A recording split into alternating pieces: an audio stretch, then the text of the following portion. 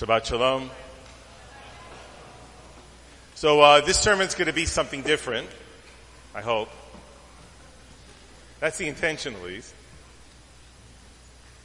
It's about TV. It used to be when people spoke about TV, it was something negative. It won't be. As a child of the 70s, I grew up watching TV with certain shows and certain ways that I admit are radically different from the way that people watch TV today. The first thing is that there was a TV in the house. I mean as in one TV. There was a room where the TV was in. It was called a TV room. It was a special room.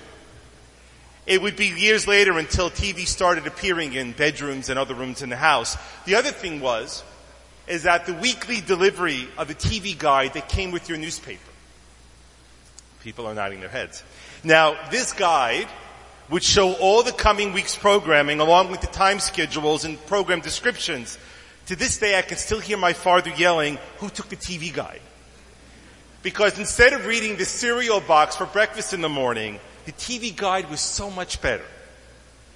Now, people like to say that the internet destroyed the newspaper industry, but I believe that once cable boxes started showing the program guide for the coming week, that killed it. And the last thing that comes to my mind is about timing. When a show was broadcast, that was it. There was no pause, there was no recording, there was no time shifting to catch it later. Maybe, just maybe, there might be a rerun later in the week, but more often than not, if you missed it, you missed it.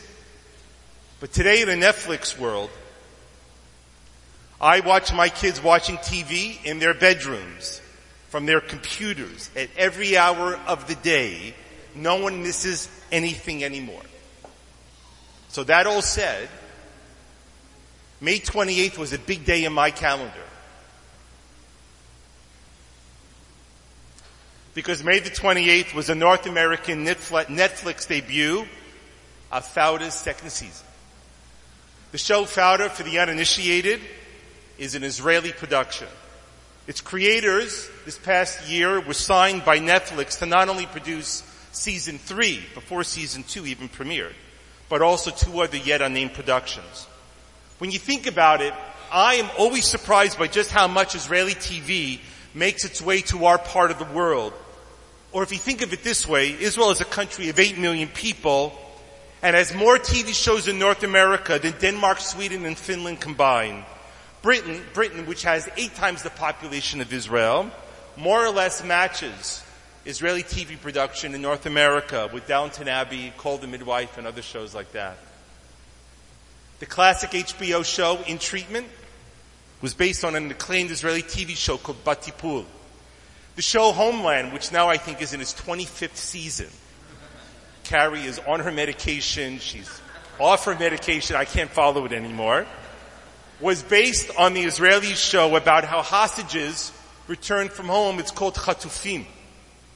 In each of these cases, the actual Israeli show was discarded at a new show filmed with North American actors. But not Fauda. Fauda is different. The North American executives of Netflix must have realized that there was just no way anyone but the original cast could do it. Fauda is the story of an elite undercover unit in the Israeli army that operates inside the Palestinian territories to infiltrate and disrupt terror activities before they occur. The operatives are all fluent in Palestinian Arabic and in their customs. To add to all this, the lead character, Doron, is played by an actual former member of that unit himself. His name is Lior Raz. Doron in the show is a tortured character. He retired after a traumatic failure in season 1, and he is called back to avenge his nemesis and right his failure. But Doron's curse is one that most of us are familiar with. Because even after he succeeds in assassinating the terrorist leader, Doron is again faced with more failure. And the twinning of failure and success are deeply woven into the plot of the show, because we see that every success by the Israeli team also gives birth to failure. A terrorist leader is killed, but a new one, a more radical one, emerges to take his place. An operation is successful, but one of the team comes back traumatized, never able to be operational again. We see micro successes and macro failures, and we see it happen over and over again. And rather than it becoming mundane or boring, we are drawn into it ever deeper because it replicates a reality that we know so well. Because in our own lives, we know this to be the case too. A promotion brings more income and more prestige, but also more stress and time at work. Our kids mature and grow, but now we start to worry over their choices and their future. New chapters opening your lives as we grow older, but we worry if we can make the most of them, along with the people that we are with. Doron's marriage falls apart, and the person he knows himself to be is left in tatters through a series of personal and operational choices that he makes. Doron is a bomb that destroys everything around him except himself. And with that, season 2 begins. Fauda is a sensation in Israel. The season 2 premiere was held at a VIP event only in Tel Aviv. But it is also a sensation in the Palestinian territories. And I've asked myself over and over again why that is. As in, why would a story about the Israeli-Palestinian conflict be so popular in the place where the conflict is actually raging? I mean, isn't entertainment supposed to be about escapism, of getting away from whatever hell you happen to be living in? Well, the first thing is for most Israelis, the reality of what takes place to keep them safe is far from their eyes. A walk along the boardwalk in Tel Aviv is all the proof that you'll ever need. It's not that Israelis aren't aware of the dangers. It's just that most of them have very little intimate reality with the efforts themselves. Nearly all Israelis serve in the army, but most of them never go to a combat unit. Israelis aren't a collection of Goliaths, but people who are rightly and deeply fearful of being destroyed by their neighbors. And Fauda shows us that for all of its power, Israel is a country framed by that fear. And for most Palestinians, what Israelis undertake, both physically, emotionally, and morally, to keep themselves safe is far from their eyes too. Fauda also lays illusions to bear for us to see. Most Palestinians are not monsters. They're humans who are simmering in anger. And the show shows us that even the worst of them have families that they deeply love and care for. But it also reveals a deeper truth. In one scene, the head of the Palestinian intelligence command takes his son on a day trip to Jaffa. He can go because of his influence and connections. And they're overlooking the Mediterranean, surrounded by hotels and people. He tells his son, "Do you really think that you're going to wipe all of this away?" He tells him, none of this is going away. Which is to say that the despair and humiliation the Palestinians feel won't be addressed by attacking Israel, because Israel won't be cowed or destroyed.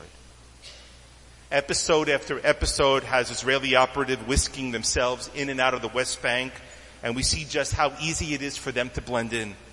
They have dark skin, dark hair, Middle Eastern affectations and attitudes, and it shows us, both Israelis and Palestinians, just how similar we are to each other. You know, the time was that the old joke in Israel went like this, that Israel was filled with wasps. White, atheist, socialist paratroopers. Now, if that was ever true, it certainly isn't anymore.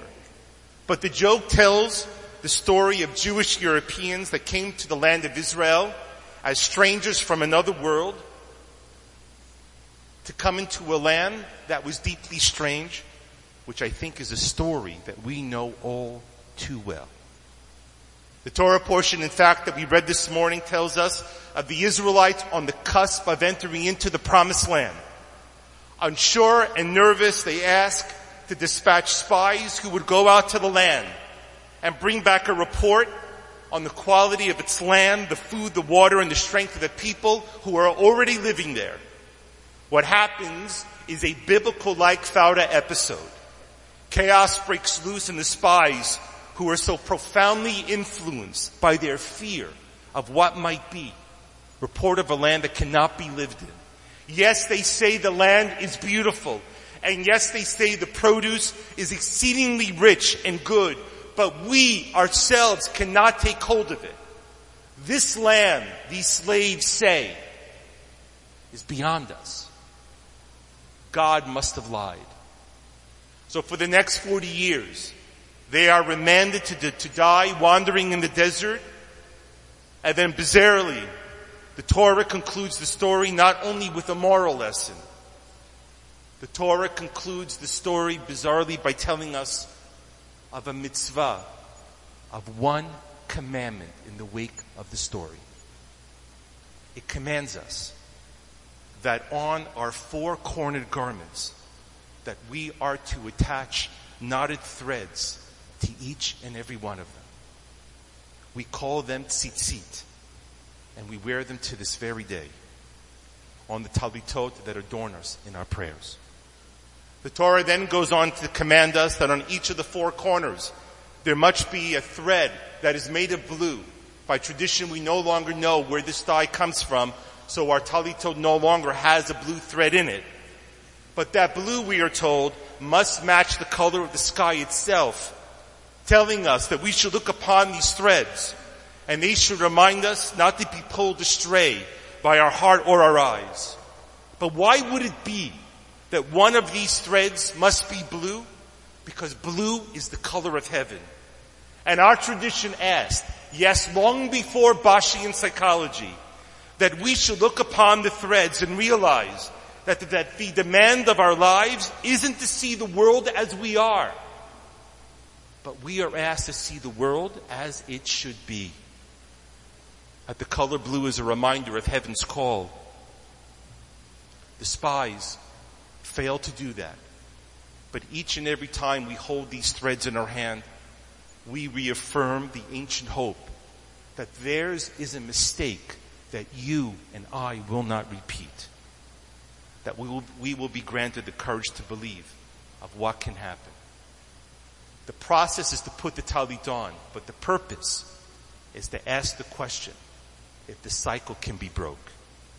So why is Fauda so popular in the very place where the chaos comes from? Yes, it is well written, excellently produced, coupled with brilliant and passionate acting, but that is not the real reason. I believe that its success is because when you live and see it every day, the conflict, you become blind to it.